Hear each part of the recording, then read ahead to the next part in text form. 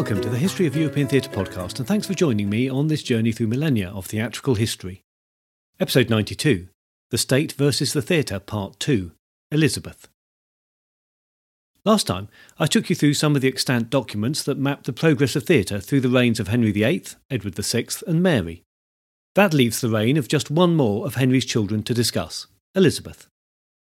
Her reign is generally seen as one of greater stability and prosperity than that of Mary and Edward, but she and the country faced many challenges as religious reform continued, the threat from Spain fluctuated, and uncertainties over the succession continued. For theatre, it is seen as the Golden Age, where many great playwrights and one genius in particular flourished. But did that happen because of the freedoms they were granted, or because of the constraints they worked under? I'm not sure that is a question that can ever be fully unpicked, but it's certainly true that the playwrights and players lived in interesting times. By the time Elizabeth took the throne in 1558, the stage players and theatre owners had been operating under relatively stable rules for a few years. Ever since the Act of Supremacy was passed in 1530, responsibility for the control of theatre had passed from the Church to the Crown. That position hadn't changed in 30 years, despite Mary's recent attempts to reverse the legislation, something Parliament steadfastly resisted. But for practical purposes, local control was still most effectively applied by town magistrates and councillors and the aldermen of the City of London. These locals had the right to assess, censor and even ban plays, but they did so at the behest of the Crown and could, in theory at least, be held to account if they overstepped or neglected their duties. Ever since Henry VII enacted laws concerning the movement of liveried men and household retainers, the acting troops had been under some form of state control. His son's laws about the control of vagabonds and beggars only clarified those earlier rules and made sure that all actors only moved around the country under the authority and responsibility of their lord. When Edward VI added his own restrictions to the laws affecting actors, it meant that any unauthorised player could be tried for breaching the king's peace and sedition, both very serious charges. But for all the controls that there was still one significant weakness in the state's point of view. These penalties could only be applied after an offence had been committed. As we saw in the case of the scholars of Cambridge University putting on the anti-Catholic play Pammachius, the state only had the options of pressuring those in charge to prevent a production, as Bishop Gardiner clearly expected his vice-chancellor at the university to have done, or to prosecute and ban after a performance had been given. Although the Privy Council had been thinking on this issue through the reigns of Edward and Mary, it remained unresolved as Elizabeth came to the throne. Her accession coincided with the rise in the number of playing troupes and, particularly in London, in the number of performances given. In a 20-year period from 1563, the vagrancy laws were updated at least 4 times in an attempt to keep up to date with a changing social situation. Elizabeth's first act as Queen was to reverse Mary's attempted 5 years of Catholic restoration. She introduced a revised version of Edward's Act of Uniformity, which restored the Book of Common Prayer to obligatory use. It also introduced a passage reiterating the responsibility of players and entertainers towards the Book of Common Prayer and its contents. It went as follows. And it is ordained and enacted by the authority aforesaid, that any person or persons whatsoever, after the said feast of the Nativity of St. John the Baptist next coming, shall in any interludes, plays, songs, rhymes, or by other open words, declare or speak anything in derogation, deprivation, or despising of the same book, or anything therein contained, that every such person, being therefore lawfully convicted in the form aforesaid, shall forfeit to the Queen. And then follows the same list of graduated fines that accompanied Edward's original statute. You'll remember that these were severe monetary fines, culminating in life imprisonment for repeated offence. Elizabeth's version is, however, explicit that capital punishment does not apply to these crimes, and that they are only concerned with the prevention of riots that might likely occur in the presence of heretical thoughts expressed on stage. This was then followed up by 2 proclamations that banned interludes for a period, again very much in the vein of Edward's previous proclamations. This is part of the second one from May 1559. For as much as the time wherein common interludes in the English tongue are wont usually to be played is now past until Allhallowtide, and that also some that have been of late used are not convenient in any Christian commonweal to be suffered, the Queen's Majesty doth strictly forbid all manner interludes to be played, either openly or privately, except the same be notified beforehand and licensed within any city or town corporate by the mayor or other chief officials of the same, and within any shire by such as shall be lieutenants of the Queen's Majesty in the same shire, or by 2 justices of the peace inhabiting within that part of the shire where they shall be played. And for instruction of every of the said officers, Her Majesty does likewise charge every one of them, as they will answer, that they permit none to be played, wherein either matters of religion or of the governance of the estate of the Commonwealth shall be handled or treated, being no meet matters to be written or treated upon but by men of authority, learning and wisdom, not to be handled before any audience but of grave and discreet persons. And just a few months later, proclamations relating to the printing of books and plays were issued. The June 1559 proclamation first reiterates the need for all published books to have Privy Council or equivalent approval, and then it says, "And because many pamphlets, plays, and ballads be ofttimes printed, wherein regard would have had nothing therein should be either heretical, seditious, or unseemly for Christian ears, Her Majesty likewise commandeth, that no matter of person shall enterprise to print any such, except the same that shall be licensed by such Her Majesty's commissioners."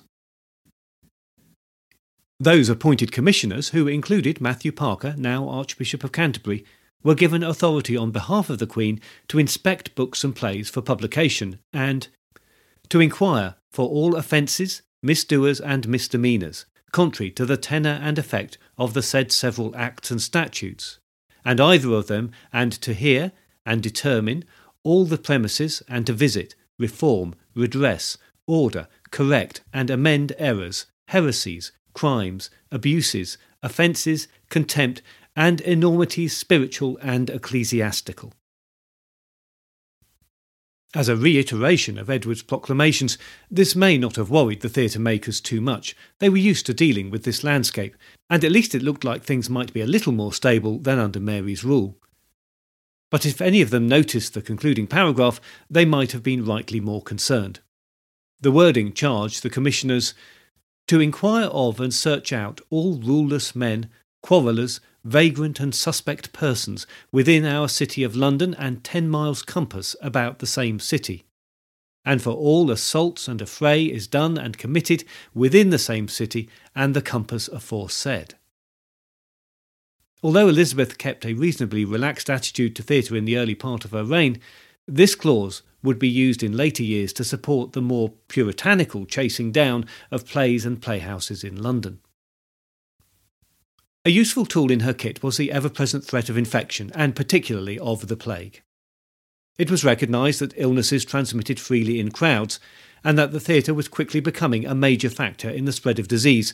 Strangely, the same logic was never applied to gatherings in church.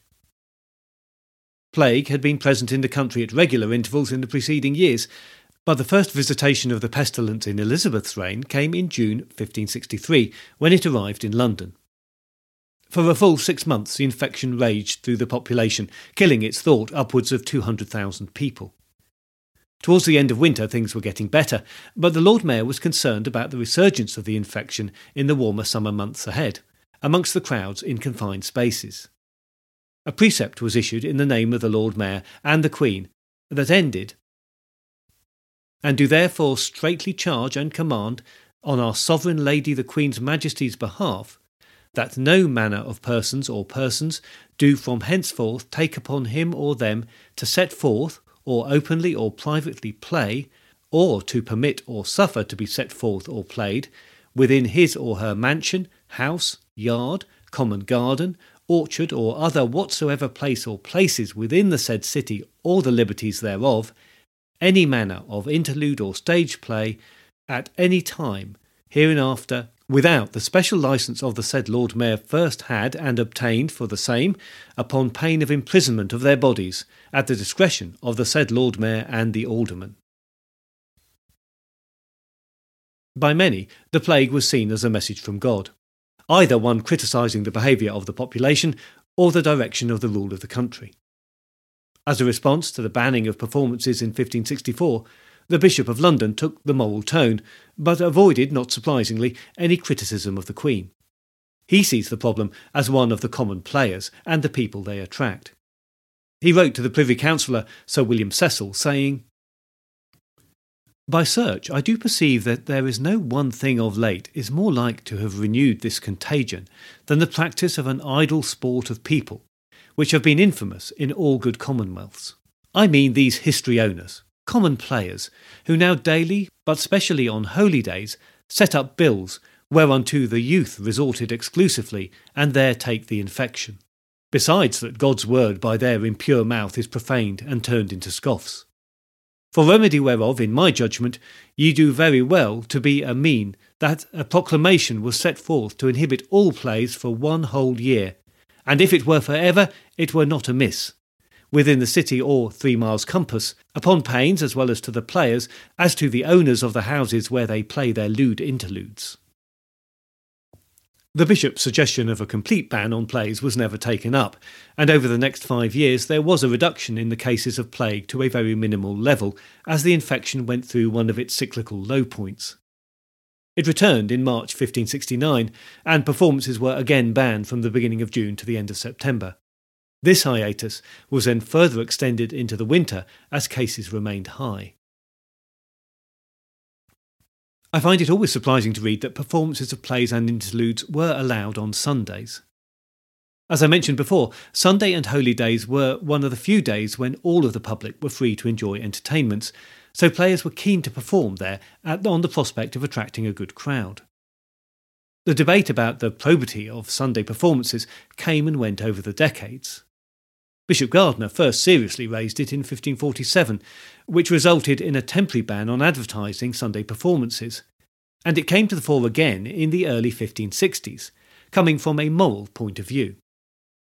But it wasn't until 1566 that the city aldermen brought in serious legislation to curtail the players' activities on Sundays.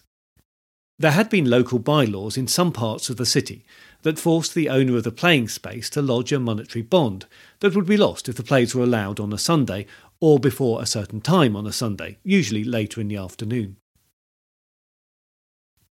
In January 1569, these rules were taken and adopted for the whole city and its environs where the aldermen had jurisdiction.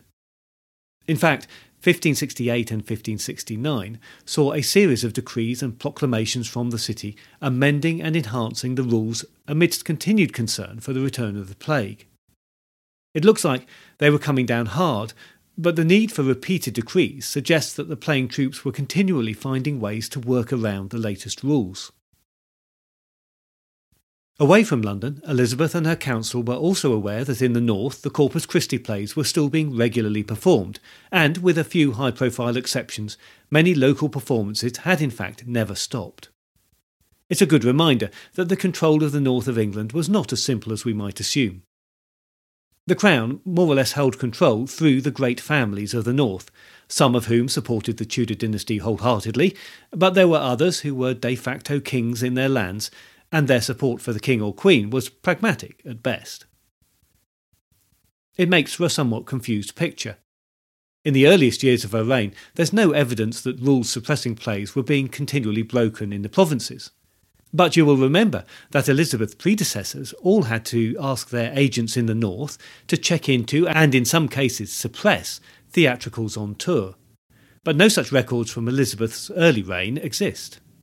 It seems likely that the Corpus Christi plays were allowed to continue in some places in a reduced form, particularly in the north.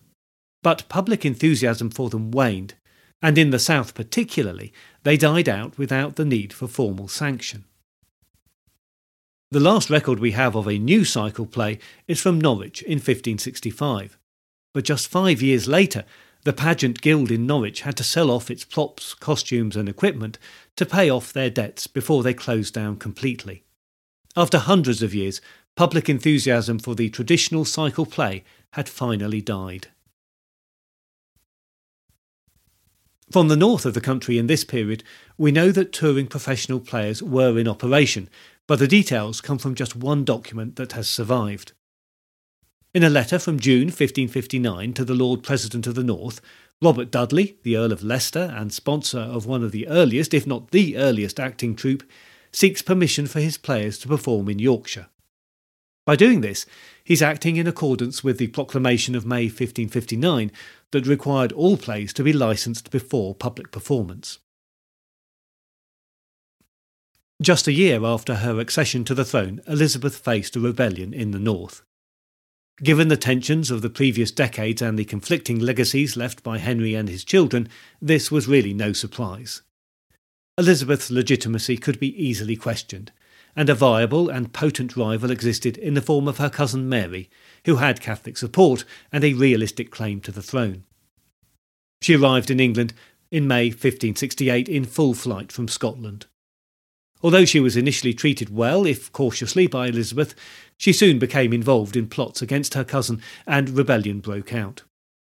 The rebellion in the north was put down by a force sent out from London, and its leaders quickly dispersed into Scotland. Treason trials followed, and finally, and reluctantly, Elizabeth signed Mary's death warrant, and she was executed in February 1587. The rebellion and Mary's presence as a focus was a good excuse to clamp down on dissent, particularly in the north, and as part of this, the Corpus Christi plays were finally formally suppressed in a series of laws between 1574 and 1581.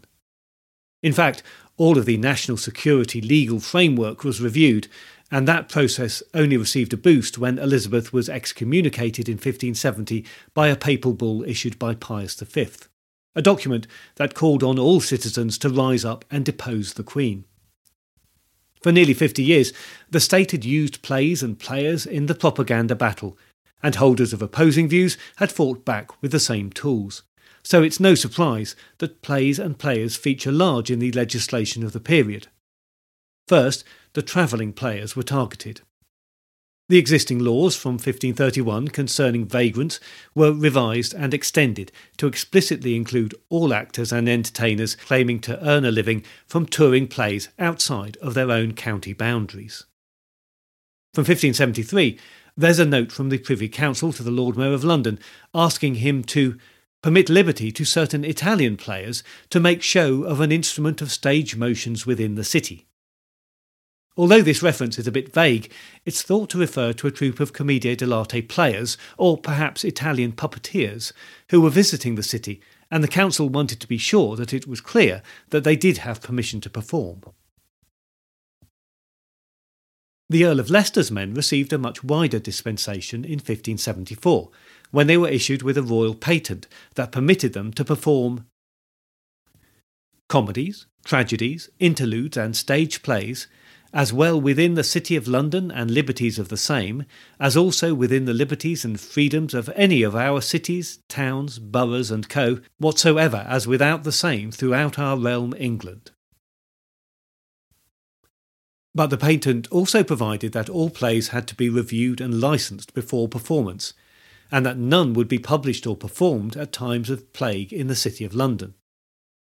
The aldermen of the city took exception to the inclusion of their jurisdiction in the patent, seeing it as an attempt by the Privy Council to increase their influence in the city by stealth, and they issued their own edict 6 months later.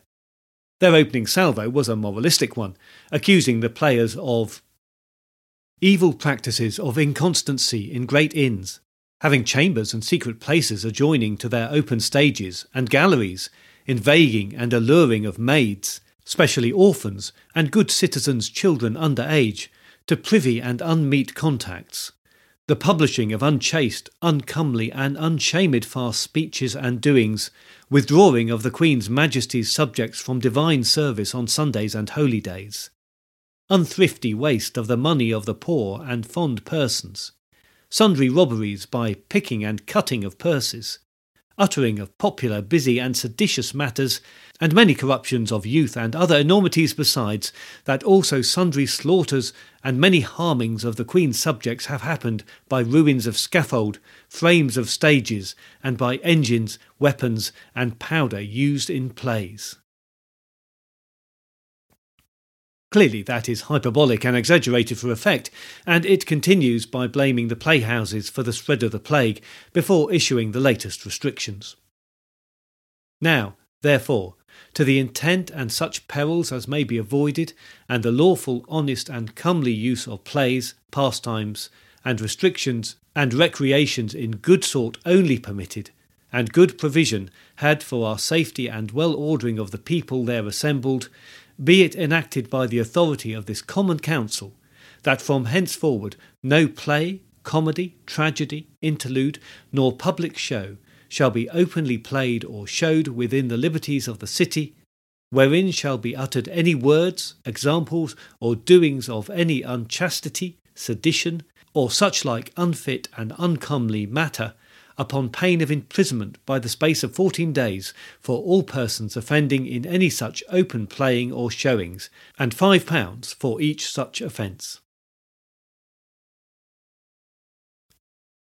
The edict also suggests that theatre receipts could be taxed by the city to support its work in relief of the poor.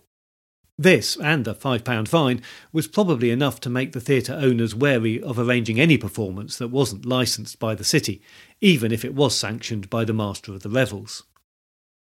The edict then adds qualifications that allow for the alderman to license performances and exempts any revels organised by the mayor or the aldermen themselves. As so often with the legislation from this period, we see that the lawmakers were trying to sound severe and censorious, but always left a way through for theatre to continue as a mass entertainment for the public, and a nice privilege for themselves. It sounds to me like they were trying to protect the banquet interludes that would have been part of their lives as much as the public playhouses. Many of the surviving documents concern restrictions due to the plague. This is no surprise. Between 1570 and 1581 there were 5 significant recurrences of the plague in London, so it was an almost constant concern for the governing authorities.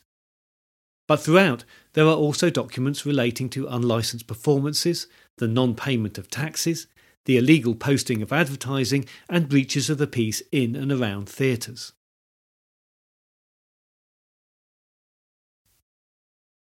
Centralising government control was always a difficult matter, and not always a desirable or practical option. But in one area, Henry had left his daughter a useful tool. The creation of the Revels Office to be part of the monarch's household, with the master responsible to the Lord Chamberlain, was the bedrock on which the Tudor solution to theatre censorship was built. The first master of the Revels was Sir Thomas Carwarden. Appointed by Henry, he served in the position until his death in 1559. He was succeeded by Sir Thomas Benger, who was given a lifetime appointment and a staff of 3. But he seems to have lost interest in the role, and it fell to his clerk, Thomas Blaygrave, to organise the court entertainments. By 1573, the office was failing to pay its debts, and a full review was instigated. When Benger conveniently died, a new master, Edmund Tilney, was appointed and invested with the following power: to purchase at reasonable prices all raw materials needed for the construction of costumes, properties and settings, to hire all carriages for the same, both by land and water, to punish anyone who will obstinately disobey or refuse to accomplish and obey our commandment and pleasure in that behalf, or withdraw themselves from our said works, with imprisonment for as long as the master himself regards as appropriate for the offence. To protect anyone working from this office from arrest, or to secure the immediate release of anyone who has been so arrested, should these workmen have a clause in their contract for other work specifying a deadline. That last clause meant that workmen were not to be sued for failing to meet the deadlines for their other work, provided that they returned promptly to that work when Tilney had discharged them. Nothing was going to get in the way of the entertainment of the Queen and the court, including any previous unpaid debts that the workmen might feel were due to them. More significantly, Tilney was granted sweeping powers to censor plays and players in the following paragraph of the same document.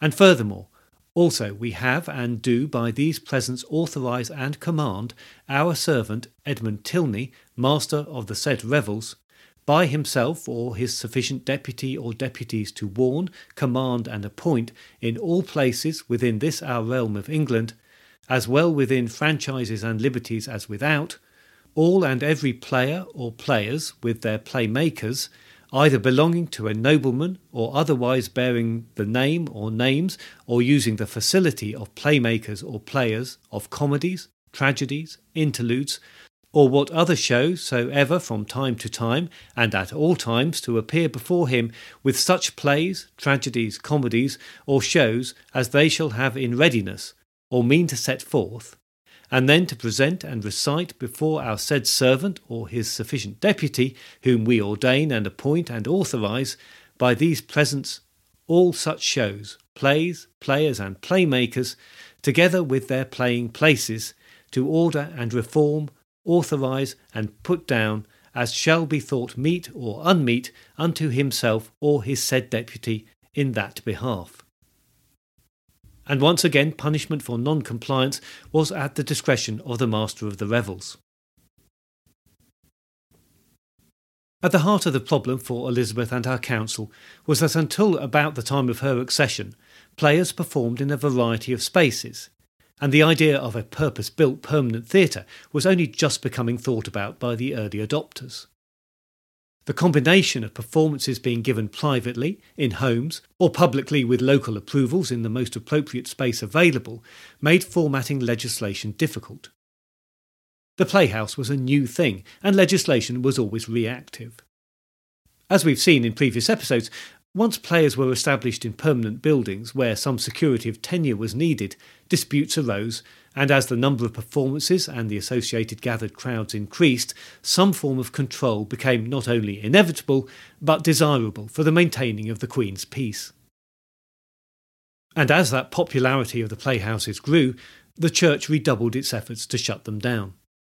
The theatre, the argument went, was distracting people, and particularly young people, from their obligation from the church on Sunday. What a surprise that young people seemed to prefer going to the theatre than attending a church service that included a long sermon that most often than not reminded you that your eternal soul was already hopelessly damned to eternity. But Elizabeth resisted these calls. The greatest of the acting troupes were not only championed by some of her own most important supporters, but operated in her name. To give in completely to the calls of the clergy and those in the City of London and other towns who would see theatre banned would have been to give up prerogatives that the Crown had carefully crafted since the reign of her grandfather. The tension between the City of London, the Privy Council and the Court continued through to the end of Elizabeth's reign. Eventually, the players moved out of the inns and took the public playhouses, that in turn moved outside of the city and out of the direct jurisdiction of the city while still benefiting from the proximity of the large population within its walls. It was a continuing frustration for the city alderman and the Lord Mayor that they could not fully control or directly financially benefit from the new phenomenon of the London Playhouse. It isn't possible to say how far the court and the Privy Council manipulated that situation, or if the players would have found their home naturally outside of the city walls anyway.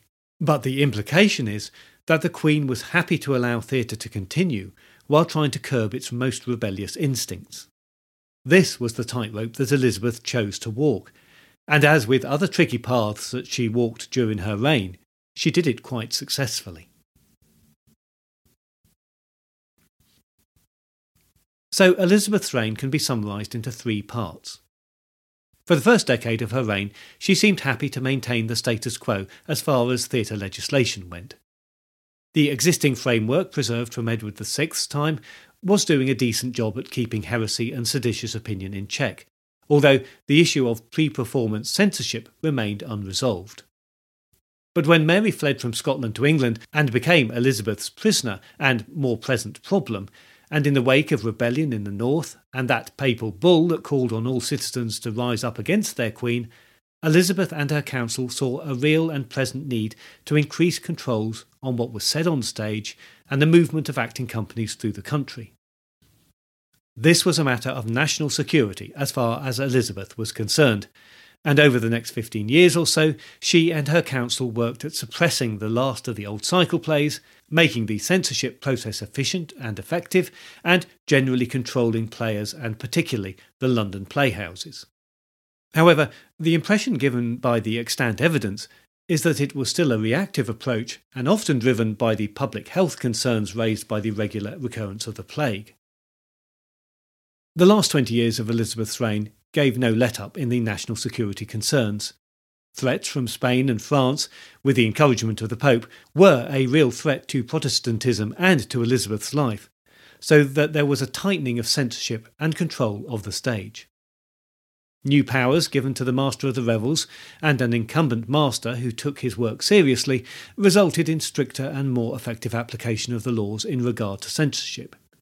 And more latterly, in 1589, a licensing commission was set up to control the building of new playhouses in and near London as the number of active troupes increased. That increase continued over the best part of a decade until in 1597 further restrictions were added to limit the number of acting troupes authorised to perform. In 1602, the year the Queen died, agreement was reached between the Privy Council and the City of London and county magistrates that authorised 3 acting troupes and 3 public playhouses. The managers and owners were to be held directly responsible to the Lord Chamberlain and the Master of the Revels. The days and times of performances were to be pre-approved in every case, and the licence fees and taxes were to be handed by the theatre owners directly to the office of their masters.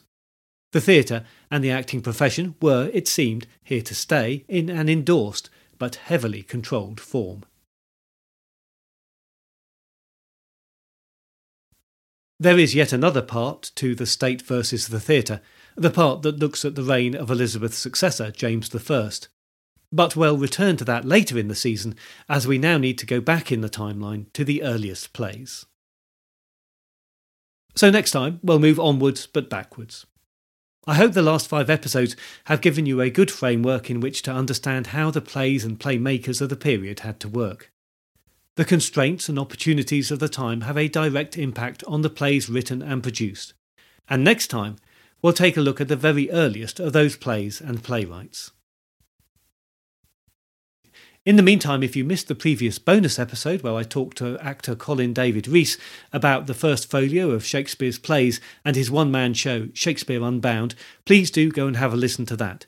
The story of how the first folio came into being and the impact it had is a really interesting one, and Colin tells it with enthusiasm and a deep interest from an actor's point of view.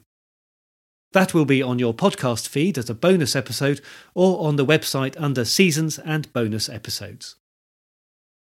You could also join the Facebook page or group and find us on Instagram or Twitter to keep up to date with the podcast and other theatre-related stuff.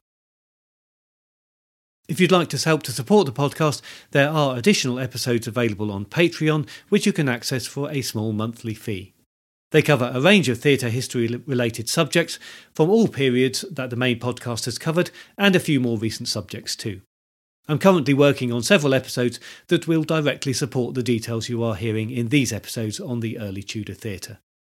If you're interested in any of these but can't stretch to a monthly commitment, I can offer a bespoke feed of specific episodes for a one-off payment.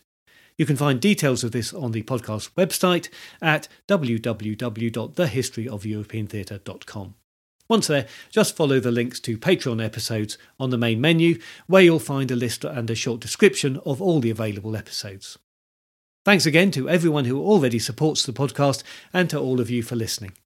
I look forward to your company next time, but if you have any comments or concerns in the meantime, you can contact me by email at thoetp@gmail.com or via Twitter at thoetp.